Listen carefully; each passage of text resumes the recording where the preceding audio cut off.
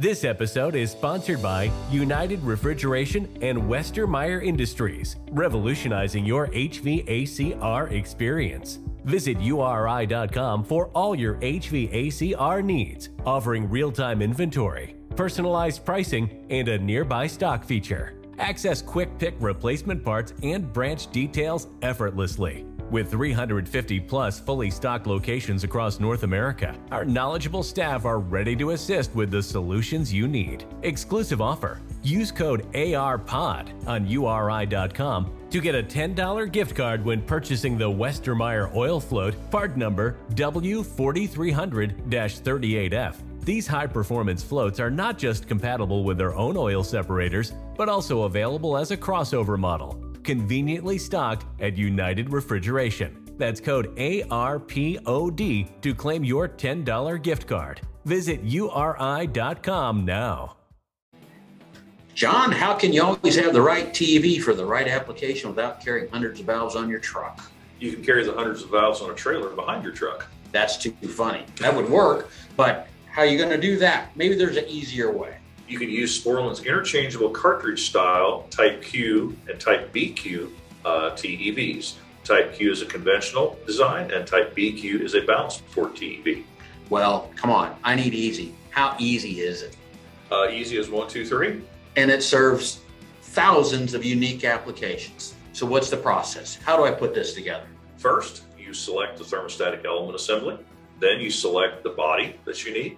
Then you select the right size cartridge for the application to get the proper capacity TEV for your application. And then I guess it should also be said you want to actually assemble those into a single valve. That'd probably be a good idea. Indeed. These easy to select and assemble valves mean you're always carrying the right valve for the right job then. If folks want to learn more, what do they do?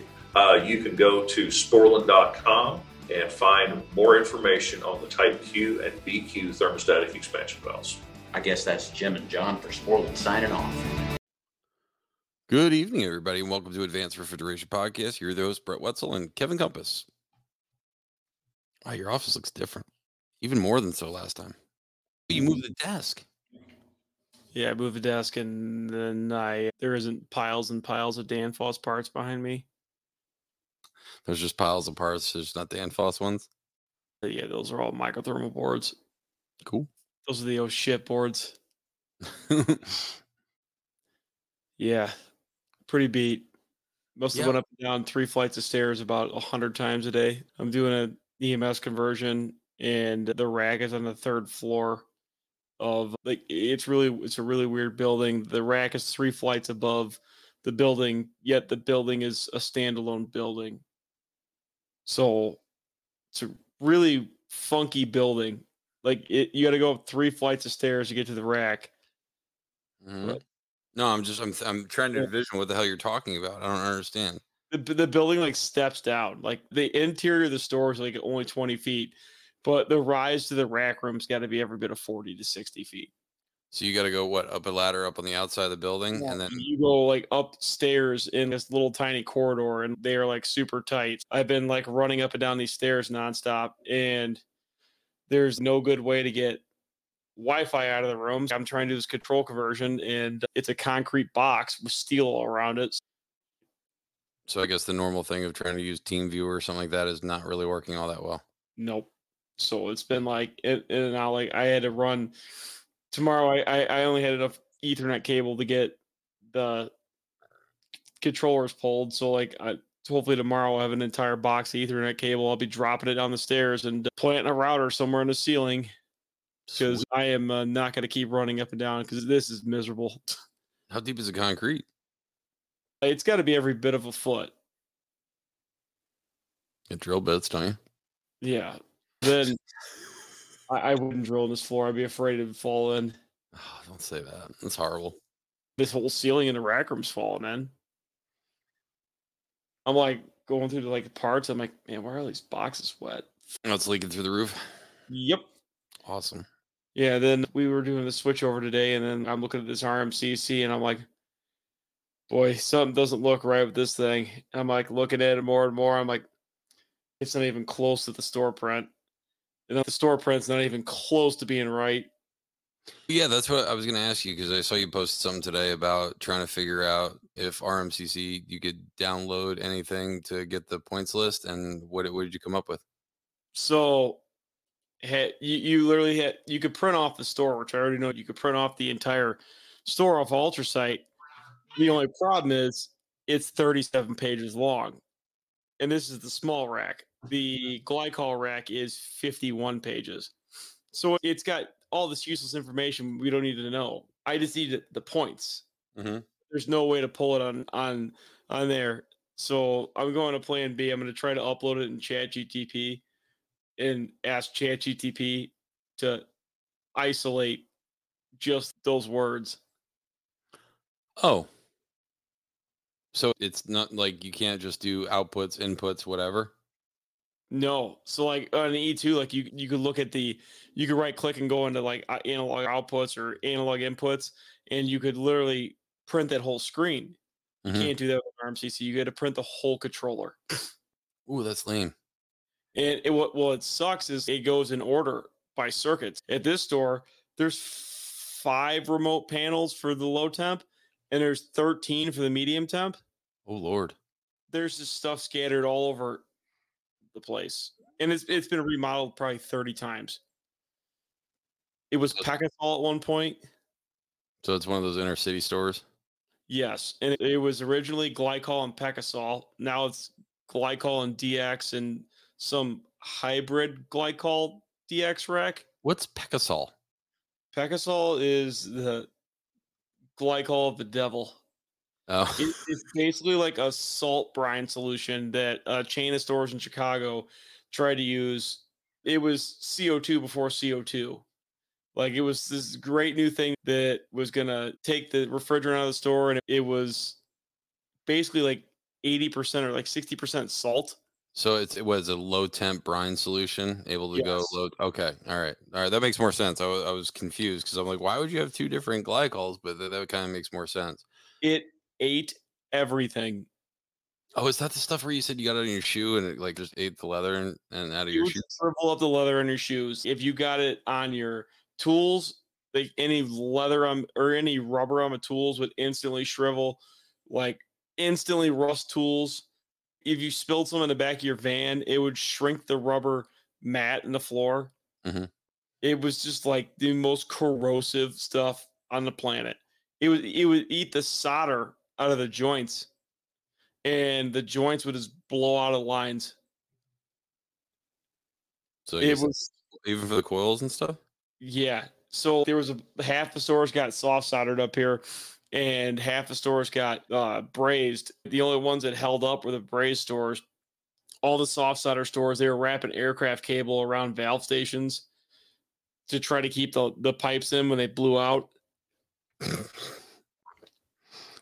I actually I've never heard of what do you call it? Pecasol? Ecosol. Never heard of it. Never. It was a thing up here, I think, and that was about it. There was like 14 or 15 stores with it. And they ripped it out and went to right straight DX. Yeah, it made it like 6-7 years. If you look at the tops of the walk-ins, they all look like they're 60 years old. Like it just everywhere that it blew out, it ate through the galvanized on the walk-ins. Holy crap. It destroyed all the cases. Jesus. If it got anywhere near electrical, it just instantly exploded. Well, send me that IO list so I can play around with it and see if I can figure it out how to do it. Yeah, I'm gonna send it to you tonight or tomorrow because if anybody could pull it off ChatGTP, it's probably you. I'll try. I'm home this week. Last week, I told you we were doing our first light commercial class, which was amazing. Went really well. Didn't really no snafus. Like we had, like I said, me, another instructor there, and a guy that was that helped build the curriculum and put everything. He's basically the orchestrator. We get a map together and try to figure out what to go where, and it was just amazing. There was probably throughout the day, if you had 8 hours of time, it was probably 50-50, or on certain days it was like 25 75. So you never had under 50% of lab time, and then some days we had upwards of 75.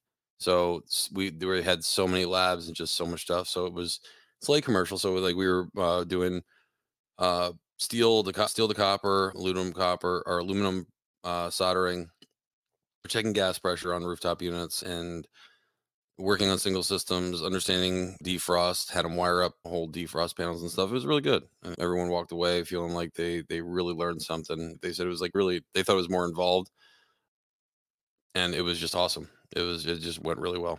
So that's what I did. And so now this week I'm catching up, because every week I go out of town, I get emails and I just don't answer anything, not intentionally. If I see something really important, I'll scope it out, but most of the time I'll answer it later. But tonight we're going to finish up our winter PMs. We're going to talk about winter PMs. Yeah, we're going to finish winter PMs and get a little bit into the HVAC side of stuff. We are? Okay. I'll do whatever. So I remember last time we talked about making sure you do the work, making sure the holdback valves are set, the receiver pressurization valves. We talked about receiver heaters, making sure that the receiver heat trace is on. And that leads us into not everyone lives in Texas or Florida. There are some places that get cold. There are some other things that have heat trace because of the cold, right? Now that a lot of CO2 racks are being installed over the place, whether it be Cascade and or transcritical, we have the adiabatic cooling, right? So that requires water. We need to make sure the heat trace is on. Most of the stores I've seen has just been on a regular thermostat. I don't think I've seen any off of the EMS. Have you? Hit or miss. Some of them have been on, like Target's has been on the EMS. Yeah. So they've been using the EMS to cycle them on and off. Me personally, I think it's cheap insurance. If I have a drain crack and I have say in it, I'm putting a temp sensor on it. 100%. I think there should be a temp sensor on every heat tape. Yeah, we had this discussion before where you're like, yeah, I think even freezers, right? Because I would rather have an alarm on a piece of heat trace that decides just to not get warm anymore before it turns into, hey, now I have 20 foot of whatever pipe to replace because it's split down the middle. 100%. Yeah, I would much rather go there and be like, oh, the stupid GFI tripped because that was a good idea on heat tape that never works, but yet they keep putting it in everywhere. And I would much rather go do that than deal with the split drain later, because it's just going to just nonstop just make a huge mess. Fixing drains, especially in a freezer, sucks. Yeah, and just so I know Kevin said this a bunch of times, but he has the answer in case you have one of those mounds of ice that has just magically happened within 10 minutes of the line breaking, and you use the little Milwaukee little jackhammer thing. Yeah, SDS. And just use it like a spade bit just to chop it up. Yep. So I just chop it up with the SDS, and it works great. And usually wrap that all the way up, right? You don't do the lazy way where you're just going underneath the pipe when you're laying the drain heater, right? You're actually wrapping it around. What's your rule of thumb? Like how far the wraps are apart? So I usually do like a wrap an inch. Okay. So I go a little overboard on construction. Obviously, we're not doing a wrap an inch. Mm-hmm. It's whatever the customer spec is at that point, but I don't know. If I'm fixing it, it's getting a wrap an inch. I'd rather it be hot. Heat tape draws no amps. It's expensive, but I'd much rather not have a problem and then it not freeze, especially if it's outside on like a cooling tower and it's going to drain slower or there's no block and bleed. I'm going to make sure that thing is plenty warm and got good armor flex on it. 100%. That leads us into just making sure all your temperature sensors are obviously accurate, because depending if where it's at, it might be controlling that rack during wintertime, right? So it could be the drain leg temperature sensor. There's some energy management systems that use the drain leg RDM, for instance. They, instead of using the saturated condensing temperature to figure out what the TD is, they basically are taking the ambient temperature with not the saturated condensing temperature, but the drain leg temperature, making sure that temperature sensor is wrapped, because it might overshoot or undershoot based if it's not insulated well. Typically any sensors that I see that are outside, they'll get wrapped, but also on top of it, if they have the availability to be beat on by a little bit of sun. I usually use reflective tape on there to help prevent any kind of inaccuracies in temperature. Why would you use the drop leg temp? I don't know. I don't understand it. I don't get it. It's in there. It's in their program. It doesn't make any sense to me. I don't understand, because I'd rather want more accuracy. Well, yeah, especially when, pressure equals temperature till the point where it's like subcooled beyond belief. And that's my problem. You know what I mean? So like it could be getting an inaccurate temperature based off of that, and making the fans. Let's see if the temperature got down lower because of the subcooling. Yeah, I don't know. I don't understand it. I don't get it. But obviously, making sure also while you're doing the winter PM, making sure all your motors on your condenser, whether they be the MPATS motors, those I think can go down to minimum percentage. But if you're talking about a regular condenser fan or an evaporative condenser, I think on the evaporative condenser, I think you can go down to, if it's a BAC, I think you can go down to 20%. I think I don't remember if I called WEG or if I called BAC to get those numbers, but I remember them saying, I think it was 20% that you can go low before it causes issues with the bearings and that. Yeah, that's one of those things with those condensers, making sure they're set up properly. Like if the Gutners, make sure you're using that LLM mode, so that way it can shed fans. I'm not a big fan of the gas cooler setups where they have that independent controller and you can't shed fans, because it seems like they all want to keep them running, and it's just not enough. There's not enough shedding to be able to run the gas cooler or even condenser properly, because it wants to ramp all the fans up and down. And even at 15-20%, you're not even close to what the capacity is of the rack. It's like a quarter of that. Yeah, because usually the gas coolers, condensers, whatever their size is for 120, right? 120 degree max ambient. So that's why we typically split at 60. So theoretically at 60 degrees, they should have half its capacity at 60 degrees, which means, or I'm sorry, you should only need half the condenser in order to do it, to get full condensing out of the full capacity of the rack at 60 degrees, which also means that if it gets 30 degrees outside, now you're almost quadruple size. If you can't shed those fans, you might have real low dips in there where it just shuts off and turns back on. And there are some regular condensers out there that do not like that. We're not supposed to cycle anything greater than 10 times an hour. And what's that? Yeah, okay. You're such a dick. And then some of the other stuff, if you short cycle them a lot more, I've seen some fans blow apart. And then that just ends up being horrible, because once the fan blows apart, it becomes out of balance. Once it becomes out of balance, then it shakes whatever beam it's on, cracks that beam, and now all of a sudden you're there in the middle of the night with no gas in the rack because the beam fell down or the motor fell down into the condenser, which is always fun. Yeah, that is by far one of the worst things you could have happen. That, or like a plate and frame heat exchanger splits. That's pretty awful too. So that's another thing going over, guys, is making sure that you guys have rack houses that are on the roof and they have heat reclaim coils in them, like heat exchangers. Make sure the heat works in there. And if there's no heat, make sure that three-way valve is functional and or whatever's controlling that, so that heat exchanger doesn't split and fill the rack full of city water. Yeah, because then you have a bad time. Yeah, trying to get water out of a rack is a absolute nightmare. So that's another thing to make sure. That's another place that like a lot of people aren't putting temp sensors in, but like inside the rack house. So that way I know what the temp is in there before we have a splitting situation or even get to that. I would much rather get a phone call that the rack is too cold. The rack room's too cold, and I can go there and do something about it before something like that splits and we end up flooding everything full of water. Yeah. See, I've never had that happen. I mean, I've had it happen on chillers, but typically it's so bad where it happens so fast that, because what's city water, 30 to 60 pounds, 60 psi. So the rack has to get down on the condenser side down to that, or actually, greater than the suction side. Oh yeah. Yeah. Man, depends where you are. Like we have buildings where the city water pressure is like, or the water pressure coming into plate and frame heat exchangers is over 100 pounds, 200 pounds. Damn, what? Yeah. Why 200? You get it like a 20, 30-story building. Damn. It's like 2.4 something SI per foot of rise. And you figure the grocery store's at the bottom floor. Yeah.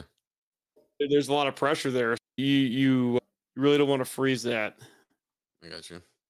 So that's a big one, making sure that all the little stuff that like people miss, the heat tape and the heater controls and the bleed downs for like the adiabatic towers, making sure that the water, if they have a vent line for the water to bleed it, so meaning like they block and bleed it, like they shut off the water supply line and they open another BLEMO or solenoid to drain the line backwards downstairs, making sure that is functional so you don't split the line on the roof. Now that you said split, that reminds me, check the split. Just make sure it works. I know we talked about it before, but I don't know how many times a year I'll get a phone call. It's like, wow, it's not pumping out or it's not pumping out fast enough. So my experience, I guess it depends on really the size of the condenser for one. But it also depends on whether you're on low temp or medium temp. My rule of thumb is usually what, for 5 to maybe 6 hours on a pump out on medium temp and 2 to 4 on low temp, depending on how big the condenser is. If it takes longer than that, like if you see something split all night long and it's not going in and out of split, then you got something going on. Whether it could be a blocked piston for the pump out line. Another thing is too, you could have, it's something that has happened year after year and you know that there's nothing bad. Look for the placement of where the actual pump out is. Today's episode is sponsored by the RefRush-Shield RDP Series differential pressure monitors from Westermeyer Industries, now available for transcritical CO2 systems in addition to other common pressures and refrigerants. When the filter element of your coalescing oil separator is contaminated, it can hurt your system's performance and efficiency. But how do you know when it's time to replace that filter? Wait too long to replace, and you could end up with a nasty filter blowout. But replacing too often can be a waste of time and money. The answer is installing a differential pressure monitor. The RDP Series differential pressure monitors, including the new transcritical CO2 model, are available now from Westermeyer Industries. To find out more information, email sales@westermeyerin.com. That's WESTERMEYERIN.com. I've seen some where I had it was a full condensing heat reclaim. And when it would come out of heat reclaim, it would go, I think the line was like 3 1/8. And so the pump out line was like a 1/4 inch line or a 3/8 line, but it was in the top of the pipe. So liquid would just sit in there and it would take literally, because I timed it the one day and I was like 3 days, 3 days to pump out. So I gave up and I was like, we need heat reclaim all year round for dehumidification now. So we're just going to leave that puppy in there. Yeah. It would take forever to pump out, and no thanks. If a medium temp rack on split, that's another thing. If you guys are going to be doing work and you're working on a medium temp rack and there's a chance it may on split, you're honestly better off valving off the split side. Well, for the sheer fact that it would. Oh, all right. So I guess what you're saying is that the fact that you're at 18 degrees saturated, right? So if your outside air temperature gets all the way down to 18 degrees or below and it doesn't split properly, that refrigerant's just going to sit there and take the pressure of whatever the suction is. What does that mean? That means all that liquid is just going to sit out there because it's going to have no place to go. Yeah, we have 2 bullseye stores where they have firemen's dumps run on the roof, and they're like 450 feet across the roof. Wait, elaborate. Firemen's dumps. In Chicago, you have to have a fireman's dump line for anything over 50 pounds of refrigerant, technically. Basically, it's a valve, and it's located like right by a fire exit, and the fire department can come in and bust the glass out and take the globe valve off and dump the charge in the store. Why would they do that? Because if there's a fire, it could hurt the firemen.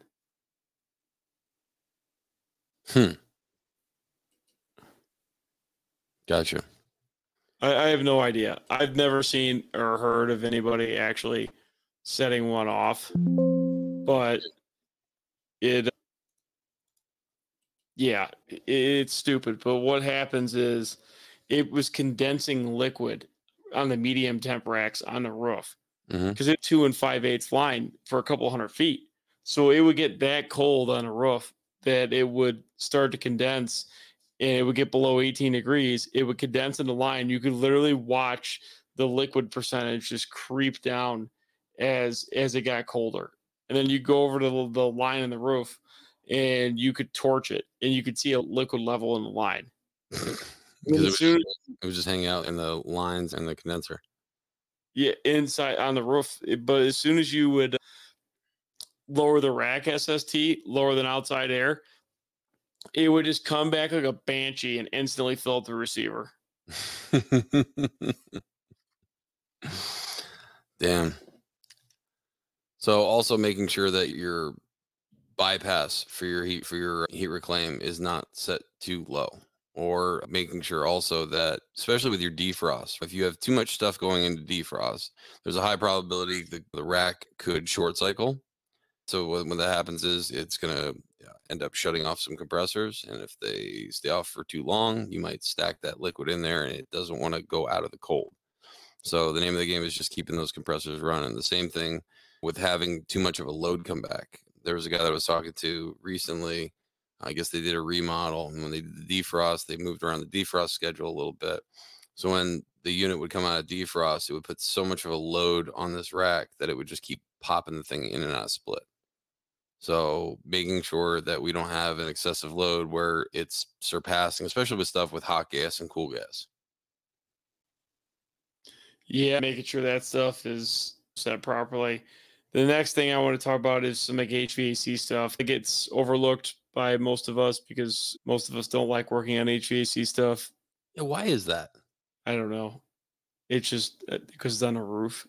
But I like working. You got a small little hand heater right there, right on the gas heat. So No, I mean, I'm good.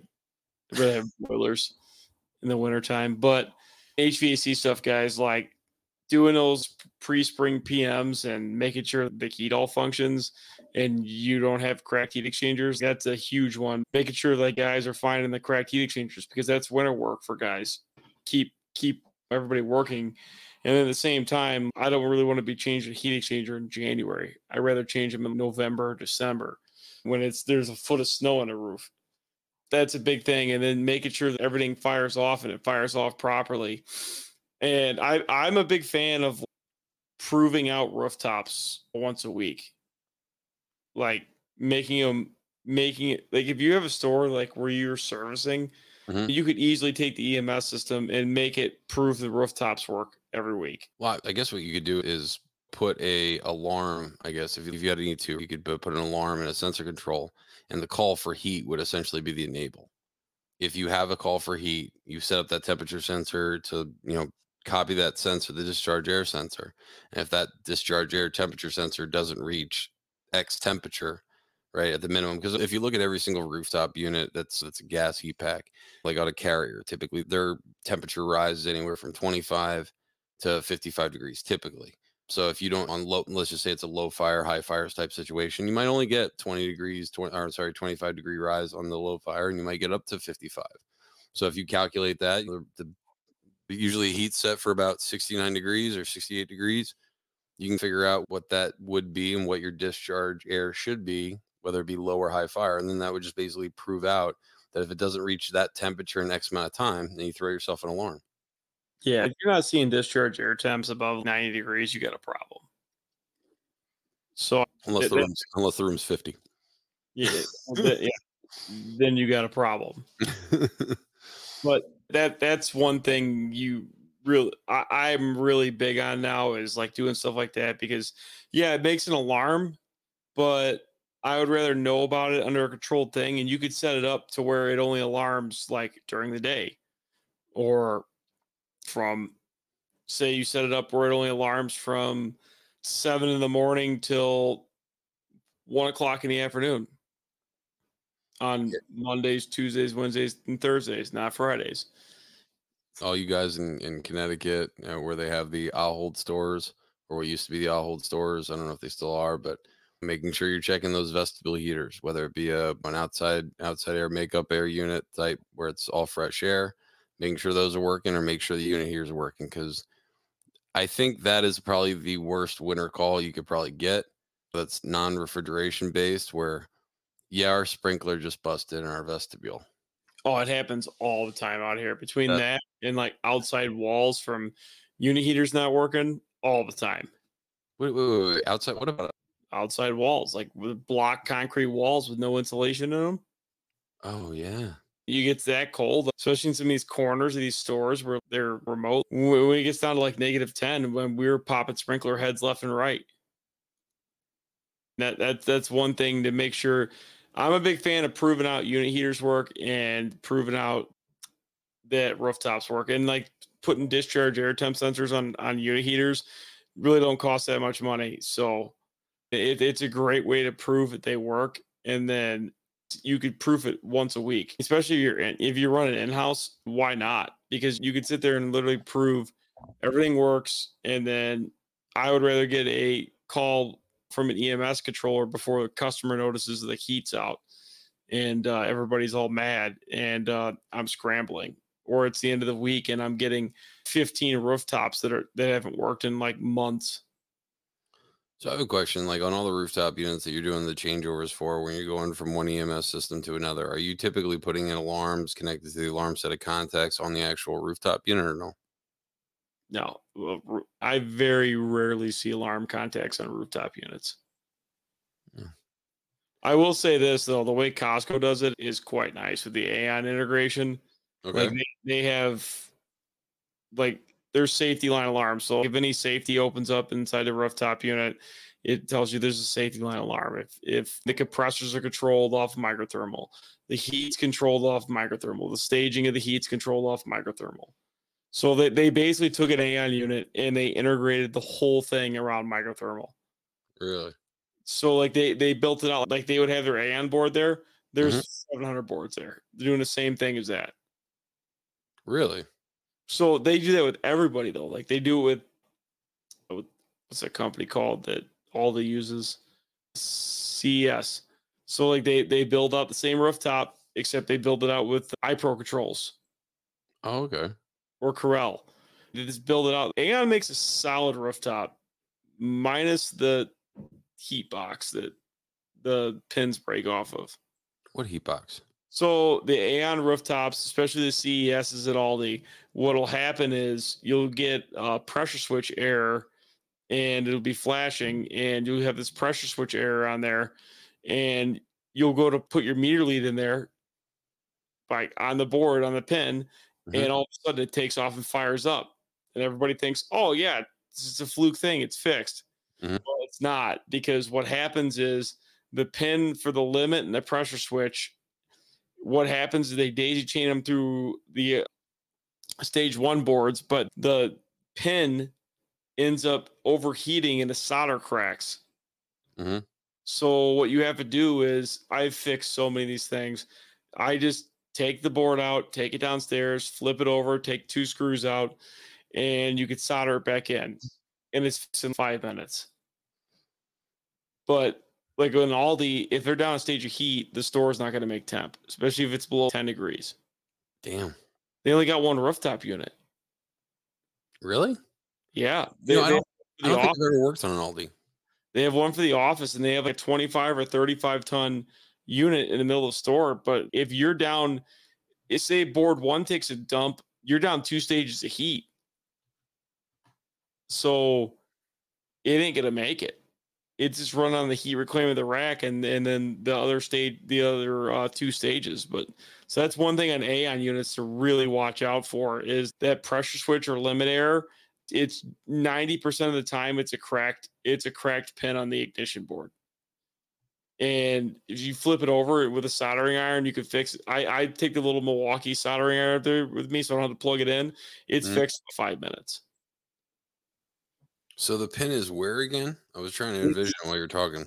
So I think it's a UTI board, the ignition board. There's a Molex plug for the limits and the pressure switch and all that stuff. It's one of the pins on the Molex plug that goes into the soldered part of the board.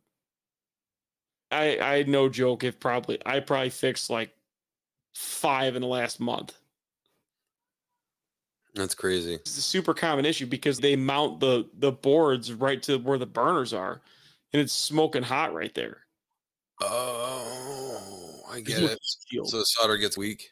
It gets weak, and then they get a little bit of vibration, and that the harnesses are so tight from the factory that it's got pressure on it too, so it ends up cracking it. So that's one thing I really harp on guys about is that I don't order new ignition modules. I just fix them. I've never heard of that happening. That's crazy. That, and then making sure that like your outside air dampers are set properly. You don't want to have outside air dampers that are 100% closed, especially even in the wintertime. Like you want to make sure that when the rooftop shuts off that it 100% closes, but you want to make sure you're still bringing in fresh air from the outside, because just like the problems we have at the stores in the wintertime or the summertime with humidity and like keeping store temps, if your dampers are closed and your store's in a vacuum, you are going to struggle to keep that cold air from flying in the store.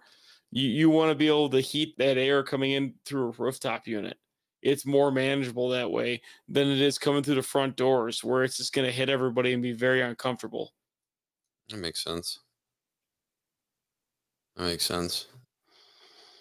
Oh, I thought of something while you were talking, and now it lost it. It's gone. Absolutely gone. Damn, it's gone. You know how many times that happens? Like, all the time. Just speaking of HVAC, I totally forgot to, remind you guys to check the operation of the outdoor air dampers and make sure no one has anything jammed in the contactor for the exhaust for the mechanical room. That doesn't bode well. Typically, sometimes you will have sprinklers in there, for one, and two, if it gets too cold, you might start condensing refrigerant where it's not supposed to be condensing, especially in the wintertime when you have less of a load. If you don't have very much heat being generated, I think we might have talked about this in the first one, but I'll just bring it up again anyway. But potentially condensing in the oil separator or oil reservoir, depending on what kind of pressure you have in there, especially if it gets down really low. Yeah, it's a big thing. Making sure that even the damper shut in the mechanical room. Making sure that if it has mechanical dampers, that they actually shut and function, because there is nothing worse than a stalled out rack when in a mechanical room it's like ice cold. Trying to get that thing back running, it makes it even worse. And then you guys will go over like the stalled out rack. So if you guys do get a stalled out rack and say it's like super, super cold outside, and say the receiver's on a roof or like you can't get it running, this is my go-to every single time with this. I will shut the discharge lines going to the condenser. This only works if you have an A9 valve. I will shut the discharge lines going to the condenser. I will make sure the A9 line is open, and I will force the valve all the way in. And then I will take and start a small compressor up. And what I will basically do is build pressure, because it can't go through the ball valves to the condenser. The only place it can go to is the receiver. So it starts heating up the receiver and pushing whatever liquid was sitting in there that didn't want to move back into the store, which is going to cause you to build pressure now, because you're feeding cases, because you're pushing that cold liquid back down to the store, which is going to start the rack to slowly start up. So then what you do is you let it chug for a little bit, maybe like 10 minutes, 15 minutes, let it chug and build up. And then to the point where the head starts coming up, then you open up the line to the discharge of the condenser and let it flush all the liquid out of that condenser. As a high pressure vapor, it's going to force all that liquid out of that condenser and into the receiver, and then it'll jumpstart the rack back to life. How comes you couldn't do it if it had a differential valve in there? What do you mean a differential valve? You said it only works if you have an A9 valve in there. So if you have one of the ORDs, the Sporlan, You do that too. Okay, I just want to make sure. I didn't know if there was something special about it. Receiver pressurization valve. If you have a receiver pressurization valve, then yes, it'll work. Okay. You just need to be able to pressurize the receiver. Okay. All right, so the ORD A8 AOE would actually work as well, as long as you have some means of running hot gas through a bigger pipe into the receiver. Your method would work. Correct. Okay. Like the bullseye stores, it works awesome. Yeah. Especially with the racks on the roof, and it restarts them instantly. But if you guys have racks crashing, there's a reason for it. Don't just start it back up and throw a tarp on it. It doesn't need a tarp. There's something else wrong. The tarp thing drives me insane. There's something else wrong. There's either cycling issues, load issues, suction pressure too low. Hey, also make sure your compressors are loaded and unloaded properly. I've seen where a bad relay output board was causing a rack to overshoot suction pressure, and then it would stay off for a little bit. And then when that thing got 20 degrees outside, it did not want to start back up. Like it short cycled because it just kept going off in low pressure because it couldn't push the refrigerant out good enough. Yeah, you want to make sure that the suction properly on loads and loads, but making sure it's not too low. That's why you don't want your EPR shutting, because once you hit that crit where it's that cold outside, it's probably not going to start back up on its own. No matter what you do remotely or whatever, it's probably not going to start back up on its own until somebody forces some contactors on or does something to where they could give it a little bit more load somehow and get it running. Yeah, if you're running on a regular HFO HFC rack, depends on how low the suction pressure is. EPR should be about 20-30%, somewhere in that wheelhouse. So if you see your EPRs on your whole rack like down to 5% or 7% or 10% or even 15%, and you find that the compressors are short cycling, there's a high probability that there's something going on either with the unloading or the suction pressure is just too low because someone might have put an offset in it because they couldn't change the set point to a lower suction. So they're trying to fix it, the way around by just lying to the controller and saying, oh yeah, it's a lot more higher than what it is. See that a lot. No, I know. Because the companies out there have locked down the set points so no one can get in them anymore. People are getting creative and they're like, if I just lie to it and tell it, even though I just want to set the suction pressure lower, if I lie to it and say that there's an offset of +5, now it's going to run 5 pounds lower than what it was running. So they fixed their issue that they had in the summertime, but now they cause an issue in the wintertime. Nuts. Guys, I think it's going to be it for today for the second part of the Winter PMs. Thanks for listening. All right. See you guys next time.